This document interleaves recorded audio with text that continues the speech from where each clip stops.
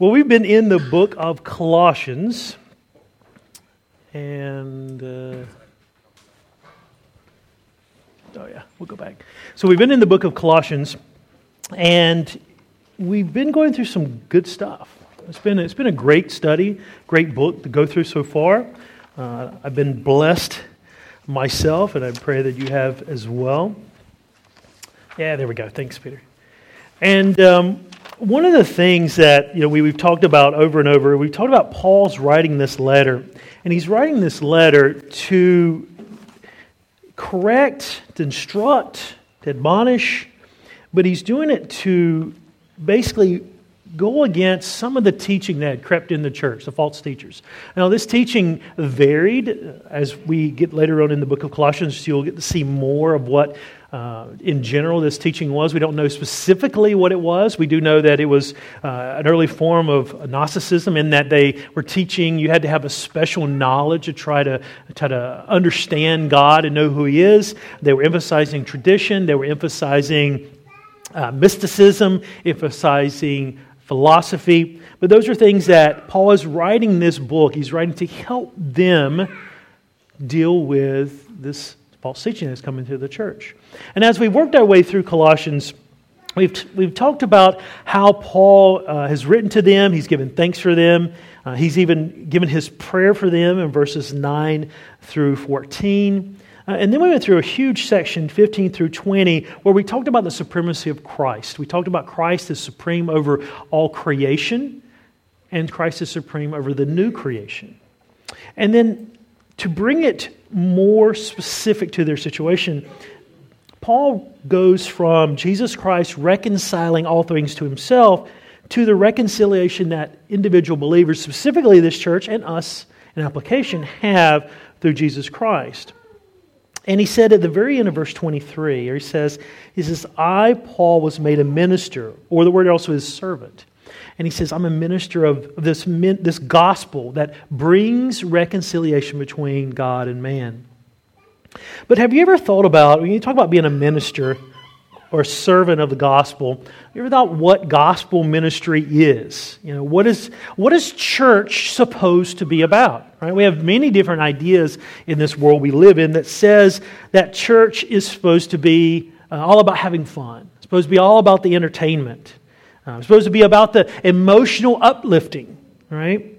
Well, how do we do church? What is church really about? Do we have to have great light and sound shows and smoke to make it a good service?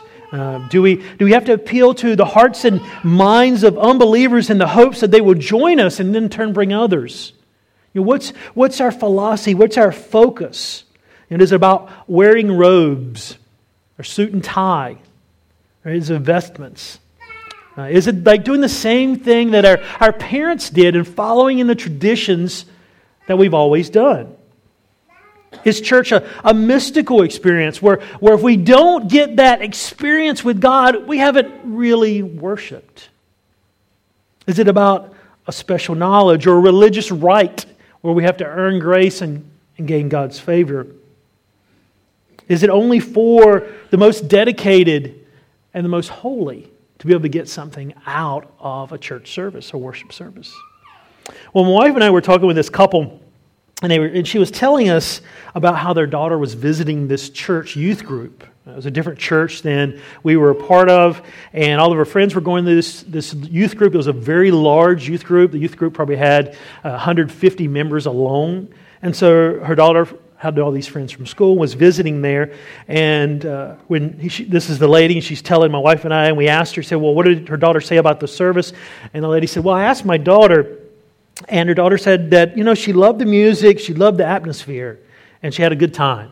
And her mom said, well, is that all?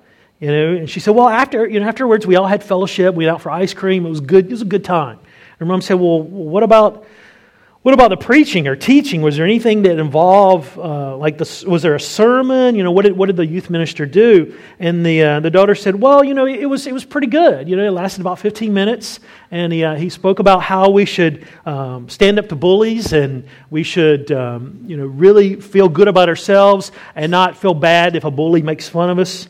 And her mom said, well, did he open the Bible? Did he read any passage? And she said, no, he just kind of gave up, and it was a little a talk, and it was good. Now, her daughter is not a believer, and her mom knew this, and we have discussed that before. And so we continued to talk, and I said, well, what did you do? I was talking to this lady. I said, what did you do? She said, well, I went to the youth minister. And I said, do you guys actually read the Bible, study the Bible? Do you emphasize personal Bible reading, personal holiness? Do you teach God's Word? And it was interesting. I'll never forget her reply, or what she said, he said. And he said, we know that the average attendee here at our church is probably only going to be here for about 3 years. Our goal is to get people in, get them the basic gospel message, and then as they'll grow, they'll move on to other churches. That is one way to do church. I would say that is not how you do church. And don't you wish, you think about it, don't you wish we had a place, somewhere we could go, a manual that would tell us how we are to do church? Don't you think like maybe somewhere, some book that we could turn to figure out how is it that we please the Lord and we what we're supposed to do when we get together? It seemed like we should have some kind of manual. Maybe there's a guide we could look up, maybe on the internet, Well, there is. Obviously, I'm being a little sarcastic, but we have God's Word, we have the Bible that in the Scriptures that teach us what God's expectations for us are, who God is and what He's done. And we're going to look at this morning, we're going to look at the central focus of church ministry. Because what we're going to look at, this section we're going to look at today in Colossians chapter 1, verse 24 through 29, deals with Paul's ministry in general to the churches. Okay? So in application, if this is the central focus of the Apostle Paul's ministry to all churches, then this should be our central focus. And the central focus of the Apostle Paul's ministry is the Word of God. And as a consequence, the central focus for the churches should be the Word of God. Now, in this section, this is a huge section, chapter 1, verse 24, through chapter 2, verse 5. In this big section, Paul is giving a description of his ministry and then telling about the objective of his ministry. Now, these will be obviously 2 sermons. We can't get to all this today. But we're going to be looking at a description of Paul's ministry here in chapter 1, verses 24 through 29. And in this passage, like I said before, we're going to talk about the central focus of the ministry of the Apostle Paul and the central focus of the ministry of the churches of God. So let's go ahead and look at the text and then we'll dig in. Chapter 1 of Colossians, verse 24. Now I rejoice in my sufferings for your sake, and in my flesh I do my share on behalf of His body, which is the church, in filling up what is lacking in Christ's afflictions. Of this church I was made a minister according to the stewardship from God bestowed upon me for your benefit, so that I might fully carry out the preaching of the Word of God. That is, the mystery which has been hidden from past ages and generations, but it has now been manifested to His saints, to whom God willed to make known what is the riches of the glory of this ministry among the Gentiles, which is Christ in you, the hope of glory. We proclaim Him, admonishing every man and teaching every man with all wisdom, so that we may present every man complete in Christ. For this purpose also I labor, striving according to His power, which works mightily within me. So the first thing that we have this morning, the first point that we're going to look at, we're going to look at a share of the suffering. So when we look at Christian ministry or a gospel-centered ministry or the ministry of the local church, if you want to put it in those terms, we're looking at a share of the suffering. Now this passage here is an interesting passage, or this verse 24, because nowhere else in Scripture do we have Paul saying what he says in this way. And as a result, this particular verse has been misused by many over the years. In fact, the Catholic Church uses this verse to teach of purgatory, which it does not teach. So let's look at it, and you'll see what I'm saying in just a second. So he says, now rejoicing my sufferings for your sake, and in my flesh I do my share on behalf of His body, which is the church, in filling up what is lacking in Christ's afflictions. So when you think about this verse, or especially that last section, that last half sentence, people will say that and go, well, how do we fill up what is lacking? Did Christ's suffering, Was it not enough to cover and take care of sin? Right? And so the Catholic Church will say, and they'll use this verse and say, well, look, that Christ's suffering wasn't sufficient to take care of your sin in totality. Right? And so there must be a purgatory where when you die, if you're not in a right state with God fully, when you die, you have to go to purgatory and work off some of that sin. Right? Because they'll say Christ's sacrifice wasn't sufficient to deal with all kinds of sin. Now, we know that from Scripture that's not accurate.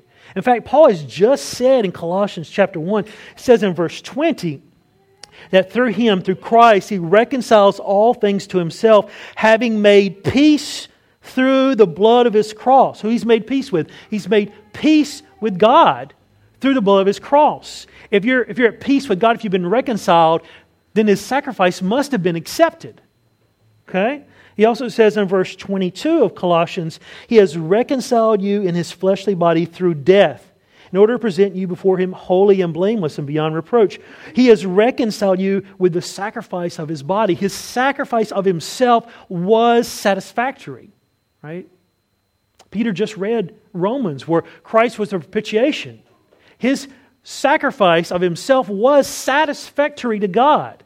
It was substitutionary. In your place, it's propitiation in that it satisfied the wrath of God, and you have been reconciled to God by the blood of Jesus Christ. Right? His sacrifice is sufficient. Okay? Now, one of the things that Paul means, or what Paul means here when he says filling up what is lacking, it has to do with the idea of filling up. Right? Paul says, I'm doing my share of filling up, of filling up a quota. All right? The idea is there's something that is lacking, something that is not complete. Okay? And so you got to think about this in the way that Paul means it. He says, I'm working on, I'm suffering, I'm doing my share of suffering for Christ's body. Who is Christ's body? We are, the church. These Colossians are. Okay? So what he's saying is that the suffering that Christ began with His gospel message, right? And Christ shared the gospel. He is the gospel, right? The message, when Christ died, that message didn't stop. The message of the gospel continues. And as the gospel message continues, there will be suffering on account of that message. So Paul is basically saying, look, I'm doing my share. Right? You remember, this is a prison epistle. He's in prison for the gospel, in prison for the sake of these believers and others. Right? So he is fulfilling his share. Right? And that share, that what's lacking in the afflictions, or what will continue, that quota will not be filled until what? Till Christ comes back. As the gospel is spread throughout the world, there will be sufferings on that account. So those of us, just like Apostle Paul, that preach and teach, including each one of us, as we teach and share the gospel, there will be suffering, right? We will join in the afflictions of the body of Christ because we share the gospel. We will join with Apostle Paul. Does that make sense? So it's not that Christ's substitutionary sacrifice was lacking. What is lacking is there's going to be more and more suffering for the gospel until the final quota is fulfilled. Right? So one of the things, you think about it like this. I used to, as a Boy Scouts, we would sell donuts. We'd sell Krispy Kreme donuts. What a blessing it is to have Krispy Kreme donuts here. I mean, I don't know if you guys know this. I haven't said it. I probably will continue to say it. It started in North Carolina, where I'm from. I've been to Krispy Kreme number 2 and number 3. In fact, my mom's gone, but she would tell you she met my dad for dates at the 3rd Krispy Kreme in Greenville, North Carolina. So it's a special place. We took her there. Took her to a Krispy Kreme in Australia before she left. So it was a special time. But we used to sell Krispy Kreme donuts to earn money in Boy Scouts for trips and things like that. And you had a certain quota you had to fulfill, right? And you would do whatever you could to fill that quota. You're taking Krispy Kreme donuts to work. You're taking them to the mall. You're taking them to the library. You're trying to sell these bad boys so that you could earn money, right? Well, that's the idea here, that there's a certain quota of affliction that God has set, that He's going to allow to take place for the sake of the gospel. And we're all doing our share to fulfill that quota. You think about in Revelation, talks about the saints around the throne, right? I think Revelation chapter, I believe it's chapter 6, where they said, "How long, O Lord, do we have to wait?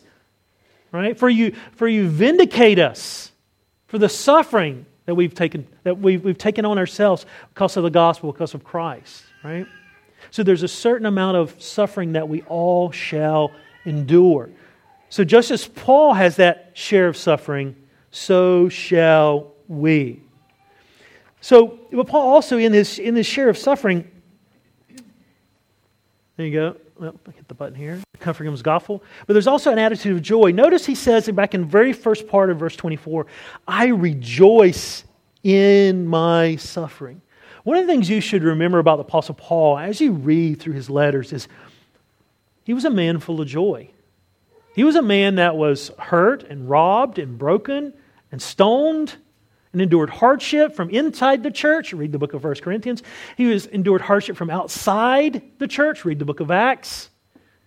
But yet he was a man that had joy. He understood that his joy was internal, right? Now, one way that we can lose joy in our own hearts when we lack humility, right? A big cause of depression, a big cause of a loss of joy is when we get so focused on ourselves, right? We think, hey, I deserve better circumstances. I deserve a better marriage. I deserve better kids. I deserve a better job. I deserve. It's always a focus on ourselves. And we lose that joy, right? Instead of being, as the Apostle Paul says in Philippians, I have learned contentment in Philippians 4. I've learned to be content with much, with less, with nothing, right? He's learned to be content. Instead of us learning to be content, we focus on what we don't have. We might not directly say, "Oh Lord, it's your fault," but we are, right? Because we think we deserve more than what we have, and we lose our joy. Because joy is an eternal thing. It's not based on circumstances, right? If it was based on circumstances, could the Apostle Paul maintain his joy? No. He was robbed. He was poor, stoned, opposed. He had to deal with knuckleheads like the Corinthian church, right? The only good thing, by the way, in 1 Corinthians that he says is at the very beginning, he says, "I thank God that He saved you." And the rest of the book is all corrective, right? He had to deal with these churches that just didn't seem to get it. See, it's not based on your circumstance. You can have great joy and be in utter poverty. You can have great riches and have the joy, right? You can have nothing. You can have much. Doesn't matter. The joy doesn't change. And humility is that answer. In Philippians chapter 2, verses 1 through 5, he says, "If there is any encouragement in Christ, if there is any consolation of love, if there is any fellowship of the Spirit, if any affection and compassion, make my joy complete by being of the same mind, maintaining the same love, united in spirit, intent on one purpose." This is humility here. "Do nothing from selfishness or empty conceit, but with humility of mind regard one another as more important than yourselves. Do not merely look out for your own personal interests, but also for the interests of others. Have this attitude in yourself, which is also in Christ Jesus." Right? So that's humility. Think of others as more important than yourselves. Right? And then down at the very end of chapter 2 of Philippians, verse 17, he says, "Even if I am being poured out as a drink offering upon the sacrifice and service of your faith, I rejoice and I share my joy with you all. You too, I urge to rejoice in the same way and share your joy with me." Right? A drink offering, right? When you get a drink offering, it would be something valuable, wine, and it would be poured out on the altar, just as a dedication to the Lord. Now, in the world's eyes, they're looking at that going, no, it's like buying, you guys imagine buying the most expensive bottle of wine that you can think of and just pouring it out on the ground. Right? In the world's eyes, that's a waste. Don't do that. That's what Paul's saying here. If my life is being poured out as a drink offering on the sacrifice and service of your faith, he said, I don't care. I rejoice. So we're going to face opposition, just as the Apostle Paul faced opposition when we share the gospel with others. Right? There's going to be affliction. But in that affliction, we can maintain joy. Right? It's about focusing in on Jesus Christ, who's the supreme creator of the universe, supreme creator of us as new creations. And one day will rule and reign, and begins that rule in your hearts. Right? So not only do we have a share of the suffering, but we have a stewardship of the Word. Just like the Apostle Paul has a stewardship of the Word. Right? Verse 25, he says, of this church, he's talking about Christ's body, of this church, I was made a minister according to the stewardship from God, bestowed upon me for your benefit, so that I might fully carry out the preaching of the Word of God. We'll stop there for a second. So Paul says, I'm a minister. Right? The word here for minister is diakonos. Right? We get our word for deacon. It really means servant. In fact, over in verse 7, it says that Epaphras, our beloved bondservant, who is a faithful servant, faithful minister. And even down in verse 23 of Colossians chapter 1, Paul says, I was made a minister, I was made a servant of the gospel, a minister of the church. It's interesting that he uses this in the passive tense. He says, I didn't choose this. Right? It was a calling. And for those of us, in the sense of in the ministry, been called the full-time ministry, it wasn't a choice. Right? I had my career planned out. I was going to go into teaching. My mom was a teacher. I was going to be a history professor. I loved history. I was in uni. And then the Lord said, you know what? That's not what I want you to do. And I couldn't shake it. I felt like, the Lord's calling me to go into full-time service. Spoke with those in the church that I knew were godly men. I said, I can't shake this feeling, this desire. And they said, well, let's give you opportunities to serve. Let's give you opportunities to teach. And they confirmed that calling. So, well, you need education. You go into Bible college and then seminary and go into further training so that you can in turn minister to others. But for those that are called into the ministry, it's not a choice. Right? We don't do it to make money. All right? If I wanted to make money, I would have gone and tried to own a Chick-fil-A, right? A restaurant, or I would have done something else. Right? I would have stayed into teaching. Just kidding. If I wanted to make money or I wanted to do something, but you know what? It's something that you can't shake. Interesting in my own heart, the Lord confirmed that in my life a couple years ago, where I was praying for opportunities to do ministry in Australia. I knew. I mean, you can ask my friends, they're like, he's an idiot, he's stupid. It's 7 or 8 years ago, I'm saying, Lord wants me to go to Australia. And they're like, what? Australia? What in the world? And so I'm praying, and a couple opportunities where I candidated and they fell through, and I'm thinking, I don't know. I mean, maybe the Lord just wants me to use my gifts in other areas, and maybe I can just serve and I can pursue something else. And the Lord basically shut the door on the direction I was going and said, no, I want you in the ministry. And what a blessing it is for me and a confirmation in my own heart that this is the direction the Lord has me. And so Apostle Paul felt that same way. He didn't choose. In fact, he was persecuting the church when Christ appeared to him and said, hey, stop persecuting me. And he says, who are you? I said, well, I'm Jesus. What do you want me to do? I'm going to show you. In fact, he says, Jesus actually says to a prophet there, he says, I'm going to show him how much he's going to have to suffer for me. Right? So it was a calling. It was not a choice.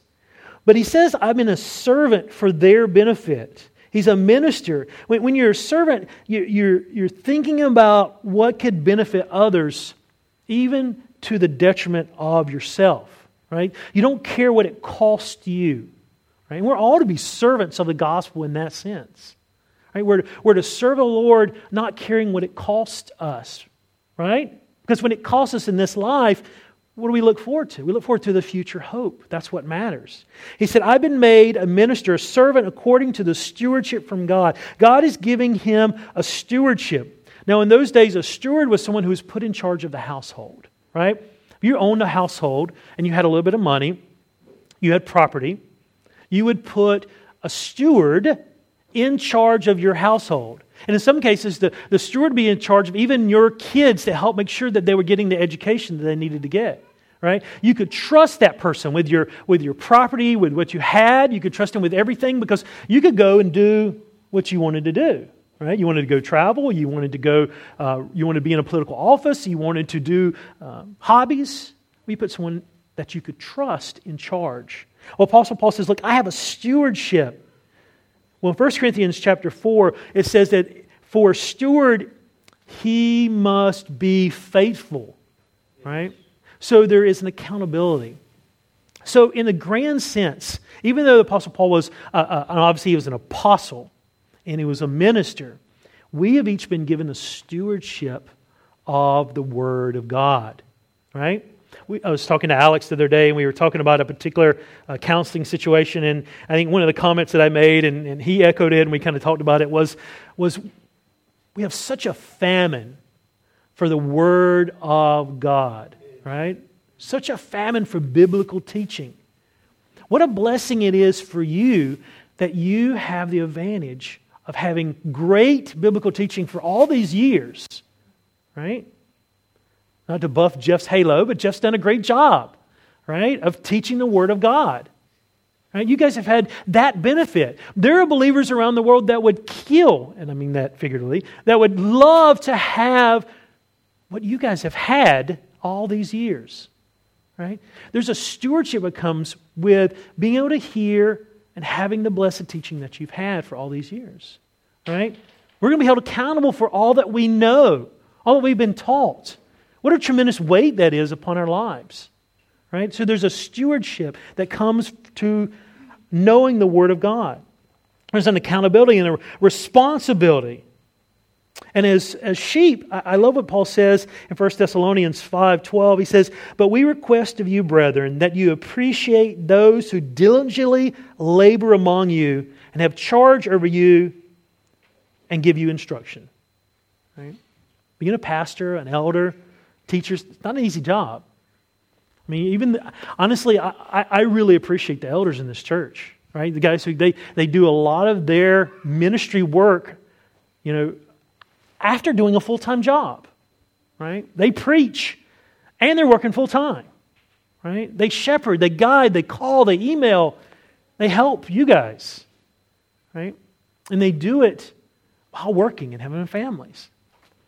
So praise the Lord for those that have taken on the mantle of elder and have that responsibility. Appreciate them, love them, show them the kindness that they deserve. So not only do you a stewardship, you're a servant of the church, Paul, then you also have the stewardship of the preaching of the Word. Paul continues and he says, look, not only have I been made a servant and a minister, he said, I've been given charge to preach. Look in verse, we'll start at end of verse 25. He says, that I might fully carry out the preaching of the Word of God. 26, that is the mystery which has been hidden from past ages and generations, but has now been manifested to His saints, to whom God willed to make known what is the riches of His glory, and of this mystery among the Gentiles, which is Christ in you, the hope of glory. Right? So he's been given a charge. He's been given a charge by God to preach the Word of God. So he wants to carry out that fully.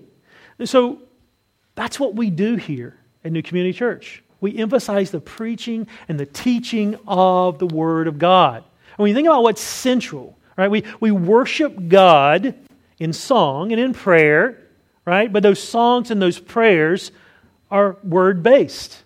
Right? The central part of the worship service and how we worship the Lord is through the proclamation of the Word of God. Right? Because we want to know what? Who God is. How do we know who God is? Well, He's revealed Himself in His Word. We want to know what His demands for our lives are. What does He want us to do? He's revealed His will in His Word. Right? Well, how do we live our lives? We go to God's Word. That's why you guys sit here every week, right? We all worship together. We worship in praise, we worship in prayer, we worship in our giving, and we worship in the proclamation and preaching of the Word of God. Whether either I'm preaching or you're listening, there's the worship involved, right? Faith comes by hearing and hearing the Word of God. The Word of God challenging us, we respond to it with what? Worship. We respond to it in faith. We respond to it in obedience, right? The Word of God is central to the ministry of the church. There's a charge. There's also a content in verse 26. Now, a mystery is something that is knowable, that God has left undisclosed. right? Even emphasizes that, and he said it was hidden from past ages and generations, or past dispensations, or past times, all right? I love what 1 Peter 1, it says that the prophets made careful searches and inquiries, seeking to know what time would Christ coming, the time of Christ coming, all right? So you think about the fact that Christ is hidden in the Old Testament, right? It's like doing Easter egg hunts, right? As a kid, you used to do Easter egg hunts. You go out and hide the eggs, and you know where they are. Like the parents always know where they are, right? But you're waiting for the kids to run in there and get the Easter eggs, and they're all looking for them, running around, right? And slowly, they're all revealed. Sometimes you kind of have to help them, like, here's one right here, and you kind of kick the dirt, right? Easter egg. In the Old Testament, Christ was hidden, right? God slowly revealed His redemptive plan, culminating in the death and resurrection of Jesus Christ, right? God has revealed His redemptive plan slowly over time. Jesus actually says Himself when He's walking on the road to Emmaus with a couple of disciples after His resurrection, they didn't know who He was, and He actually opens up the Old Testament. He says, beginning with Moses and the prophets, He revealed what the Scriptures say about Him. Right? Now, we have to be careful when we go to the Old Testament. Then we read Christ into everything. Right? Oh, that rock is Christ. And those 5 smooth stones that David picked up represent, Christ's blood and His redemption. And I've heard a sermon like that before. You have to be careful that we don't allegorize everything so that it's all about Jesus. But we know quite a bit in the Old Testament is about the Lord because it's been revealed to us in the New. Right? Different pictures of Christ. Right? Just small example, where the temple was built. The temple was built on Mount Moriah. The temple was built, and where the Holy of Holies was the same place, right, that Abraham was going to sacrifice Isaac. Right? It's the same place when the angel of the Lord was going to destroy Jerusalem because of David's disobedience and numbering of the people. David basically interceded before the people and begged God to forgive his sin and not hurt the people. Because of that, the angel of the Lord stopped right there, Mount Moriah, where the Holy of Holies was going to be. Right? With the Ark of Covenant gone, the high priest in Jesus' day would come into the Holy of Holies and he would sprinkle the blood on what was called the foundation stone. Peter says that Jesus is the stone that the builders rejected. You have pictures of Christ in the Old Testament. The Old Testament was Christ hidden in a mystery. The New Testament is Christ revealed. It is the new covenant versus the old covenant. So the content is a mystery. The mystery is God is reconciling the world to Himself, both Jews and Gentiles, into one body in union with Jesus Christ. It's a great mystery. Right? I love this that he says, but it has been manifested. It was hidden, but now it's revealed to you. What a special thing. How special would you feel if I walked up to you and I told you a secret that no one else would know, something so special, and you'd be like, oh, I feel special. Wow. No one else knows this? God in Christ has revealed His mystery to His saints. And now, notice he says it's saints plural, right? In combating the false teachers, the false teachers was saying that, you had to have this special knowledge, right? You have to come along with us and we'll teach you some secret handshakes, some secret baseball signs, so that you can understand Jesus better and that, you can grow in your knowledge of Him. And as you grow in your knowledge of Him, you'll be closer to God. They were saying, we'll reveal the special mysteries to you so that you can know how you're supposed to live and act and please God. Paul says, look, you have been given the mystery of the past ages, right?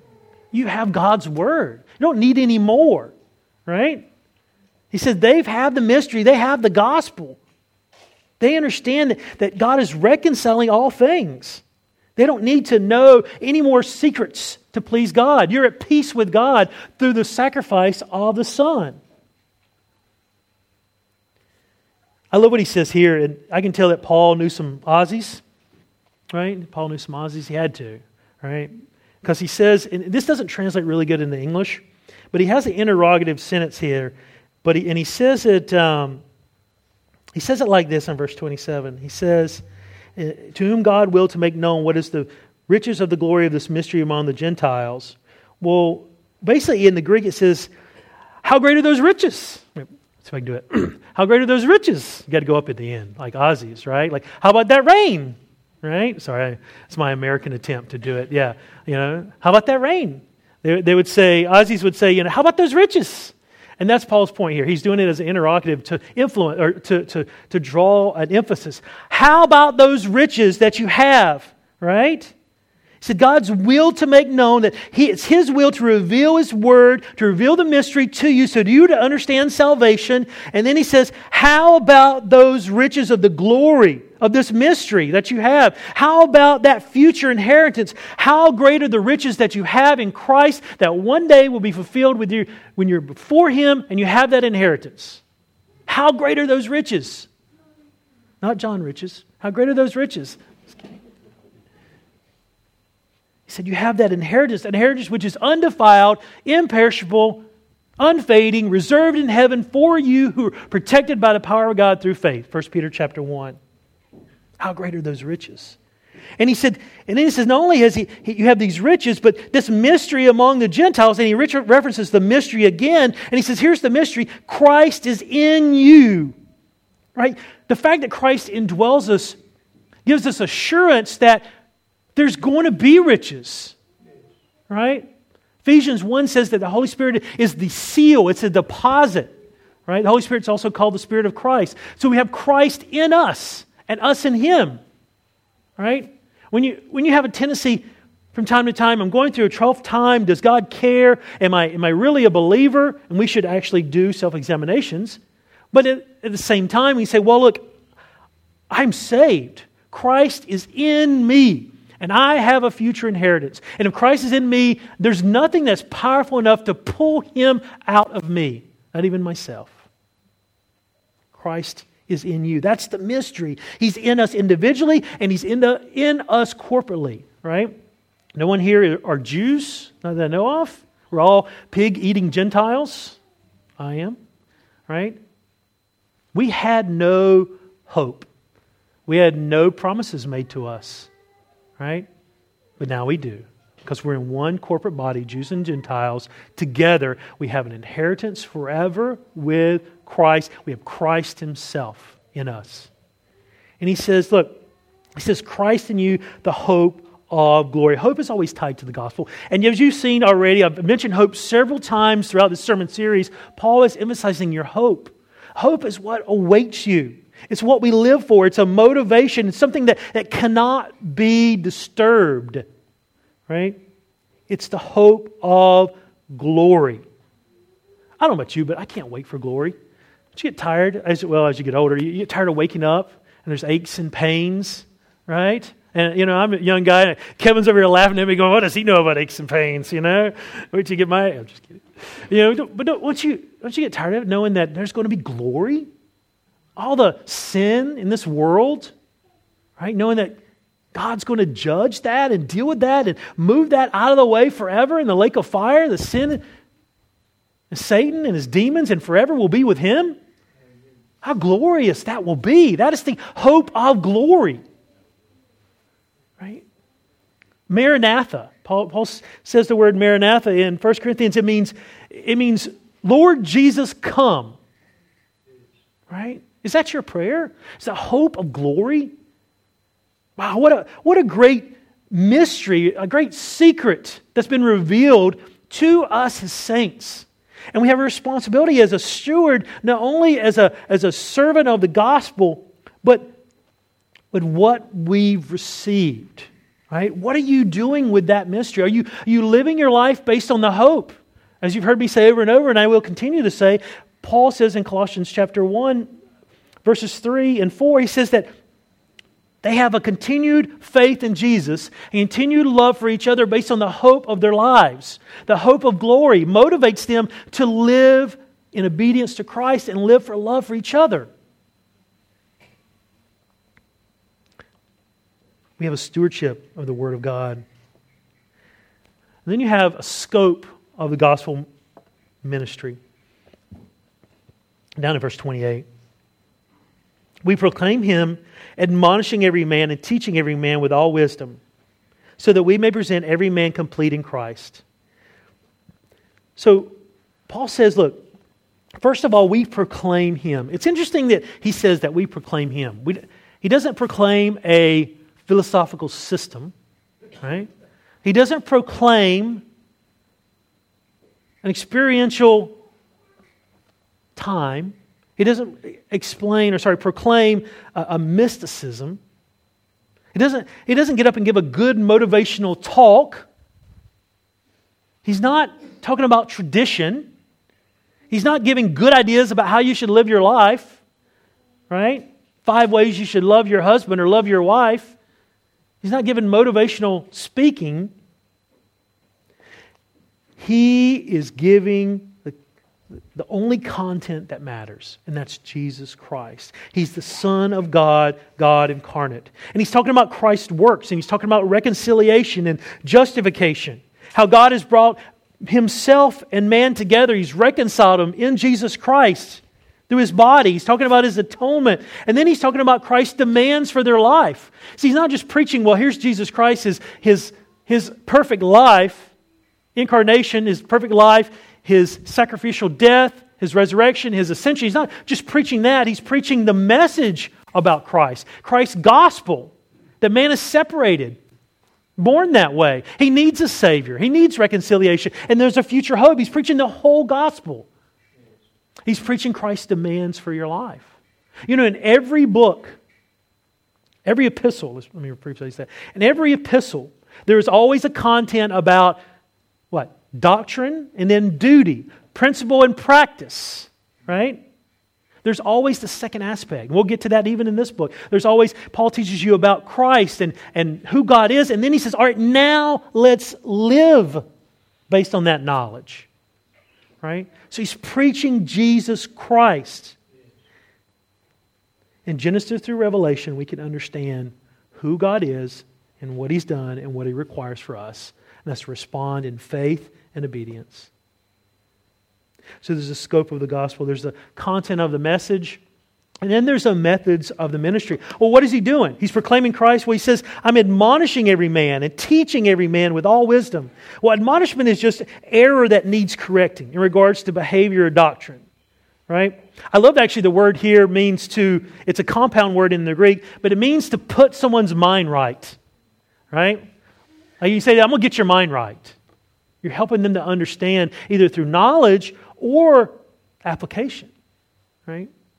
For Apollos was preaching. He didn't have full knowledge of who Christ is. He basically only knew about the ministry of John the Baptist. And Priscilla and Aquila in Acts, they pulled him aside and they said, hey, let me tell you about Jesus. Let me tell you about His death. Let me tell you the rest of the gospel message. You only have half of it. Right? They pulled him aside to help get his mind right in a doctrinal sense. I remember when I was younger, when you're young and you're in Bible college, you learn a lot of information really fast, and you think you know it all, and you end up, I've used this term before for guys I knew, bazooking people, or like a bazooka, you just blast away, you just blow people away, you don't care about them. Well, I had the benefit, and it is a benefit, at the time it didn't feel like it, but I had the benefit of older gentlemen in the church pulling me aside and going, brother, come alongside, put his arm around me. Let's talk after church. I'm like, all right, what's he going to talk about after church? Brother, I've seen the way you handle the truth. You do a good job, but you come across as very unloving. You're just blowing people. Just like the Westerns. You're just firing and then walking away. You don't even see if the person's fallen over dead. You're just firing and you walk away, right? And I had the benefit of that, the blessing of that admonishment. Come alongside someone and saying, hey, you have the right doctrine, but your behavior is not consistent, right? For Apollos, it was Priscilla and Aquila coming aside. You can imagine them inviting him over for tea, having some biscuits, and saying, all right, brother, let's tell you a little bit more. You don't have all the knowledge. You only know about the message of repentance. And they said Apollos knew the Old Testament scriptures. So if you want to go study the Old Testament about Christ, you need to talk to him. So he knew all that. He just didn't understand. He didn't know about the last part, that Jesus Christ had died and rose again and ascended to the Father. So they were helping him out, come alongside, help get his mind right. Right? That's admonishment. And not only do I do that, and the elders do that, and the leaders do that as ministers, as leaders, but Paul actually says we're all to do it. If you flip over one page to Colossians chapter 3, verse 16. So not only is it a leadership function in the church, but it's an individual function as well. So don't think you can get away with not doing it by saying, it's just a pastor's job or just the elder's job. Verse 16, let the word of Christ richly dwell within you, all of you, with all wisdom, teaching and admonishing one another with psalms and hymns and spiritual songs, singing with thankfulness in your hearts to the Lord. Realize too that this is why we emphasize songs with good theology, that theology can help correct misconceptions. If that song has good theology, if that song is based off of Scripture, it can help in an admonishing way. Sometimes, you're singing along. I've done this in the past. You sing along, and all of a sudden you read something or you hear something, you're like, wait a second. I might have to think about that. I've never thought about that phrase that way. And like, let me go look that up. And you go look it up in Scripture, and I know where Scripture that's coming from. You're right. I wasn't thinking that way. That's why we have good theological songs that are songs that aren't all about emotion. We want to engage your emotions in the worship of the Lord. Don't get me wrong when I say, it's about knowledge. We want to engage your emotions. But those emotions have to be engaged with a proper understanding of who God is.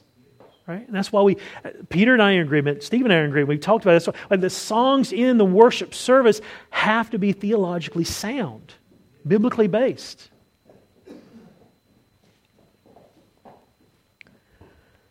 So you have the methods, admonishment. The whole book of 1 Corinthians, by the way, is an admonishment, as I said before. Right? Teaching. Teaching the doctrines about the church, about God, man, sin. Right? Requirements for your life, all these things from Scripture. We never outgrow the need for instruction. Realize that?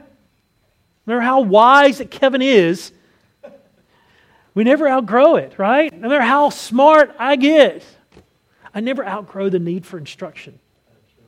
Till we are face to face with Jesus Christ. Now we know in part, we see Him face to face, we'll know in full. Right?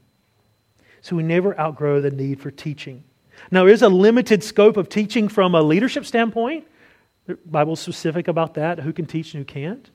But from an individual standpoint, you can teach. Husbands teach your wives, wives and husbands teach your kids. You can admonish each other and teach each other. But from a public proclamation, there is a limitation.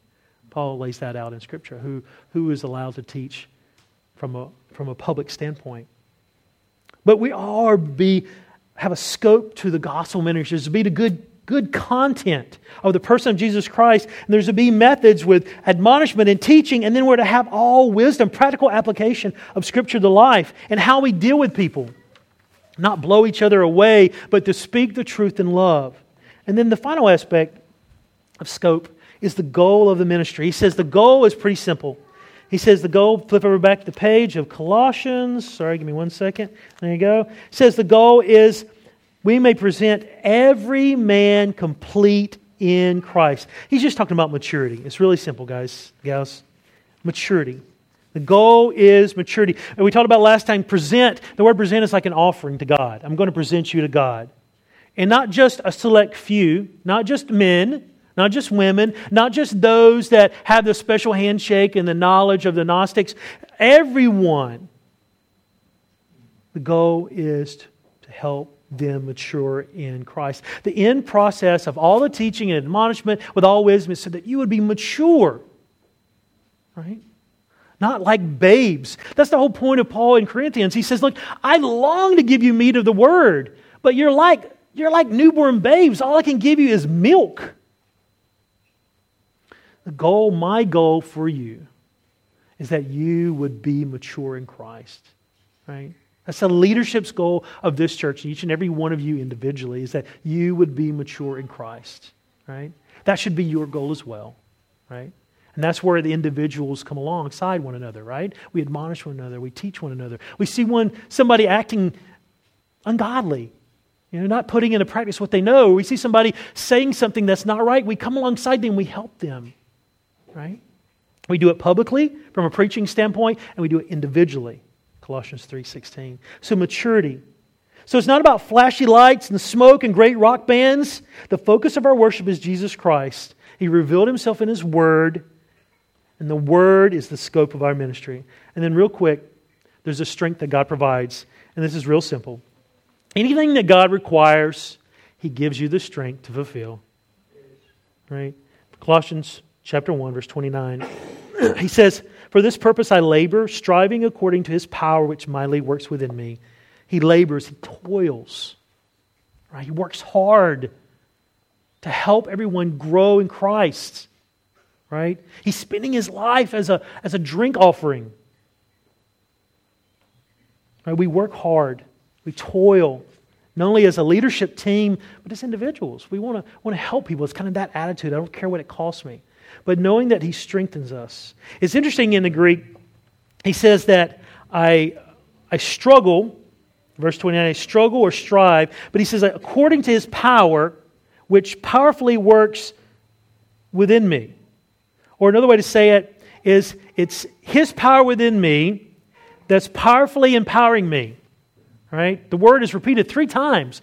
Power, power, power. He's emphasizing that it's not about us. It's about God empowering us, giving us the strength. Think about Paul, his life. If he was doing that in his own strength, we call it burnout. Imagine him burned out, right? Trying to minister to all these churches and the headaches and writing these letters. He's in prison, right? He's empowered by God. In fact, he actually praised this for these believers. So just so you don't think that it's just Paul, and Paul's this super guy because he's an apostle and he's getting all this power from the Lord, he actually prays the same thing for them. He says in verse 9 of chapter 1, verse 11, he says that, let's go to verse 10. "You may walk in a manner worthy of the Lord to please Him in all respects, bearing fruit in every good work and increasing in the knowledge of God." Verse 11, "Strengthen with all power." Right? Or strengthen with all strength. He uses that double word again. So it's not just Paul, it's us as well. So we think about the ministry. We're laboring for the gospel and we're strengthened by God. So today we've been looking at what it means for a church to have a gospel, biblically focused ministry, a word-centered ministry. Right? When I worked for Chick-fil-A, one of the things that Chick-fil-A had is a corporate purpose. And I think it's a great corporate purpose, especially for an organization. It says to glorify God by being a faithful steward of all that's entrusted to us and have a positive influence on all those we come in contact with. That's a good corporate purpose. Serve them well. They seek to honor the Lord, right? When you think about it, as a church, what's our purpose on this earth? Right? 1 Corinthians chapter 10, verse 31. Whatever we do, whether eat or drink, we do all to the glory of God. We glorify God by testifying about Him in our words, in our life. We glorify God by being obedient to His will. We glorify God by worshiping Him as God in the way that He desires and deserves. Right? How do we know? How do we testify to who He is? How do we tell people about His works in nature? Well, we do it by focusing on the Word of God. How do we understand and be obedient to His will? We have the Word of God. How do we worship Him? How do we worship Him the way that He wants to be worshipped? We understand that from the Word of God. Right? We understand who He is and what He's done. We are a Bible-believing church, ladies and gentlemen. We are a Word-centered church. We focus on the gospel of Jesus Christ and how it offers hope to a fallen world. The Word of God informs us of who God is, who He is and what He's done, of reconciliation through Jesus Christ, and tells us to live in worship and obedience to Him. Holy Spirit strengthens us, help us to live obedient lives and submit to His demands. A true church focuses not on self-help or motivational speakers, but the power of the gospel of Jesus Christ to transform lives. It's husbands and wives loving each other sacrificially. Kids submitting to their parents. Friends overlooking behaviors and instead seeking to serve one another. The members of the body are looking to encourage, inform, admonish, teach, remind each other the truth of God's Word. So a gospel-centered ministry involves suffering for the gospel. A stewardship of the Word involves specifics, scope of ministry, and it gives strength, and it has strength that God provides. Right? We're a gospel-centered church. Praise the Lord that we have Apostle Paul's example for us. Praise the Lord that we can follow this ministry example in our own church and own lives. Let's pray. Heavenly Father, we thank you for your word. We thank you for your grace. Thank you for your mercy. We thank you for your word that we can understand, be informed, celebrate. We're so thankful for the Apostle Paul and his life being poured out as a drink offering, not only for these churches, but for us as well. So many thousands of years we have his word that you inspired.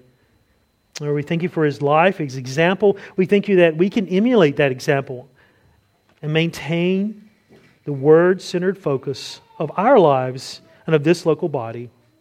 We pray that we would go now and that we'd have a good week, a godly week, seeking to glorify you. In Jesus' name, amen. Thank you all.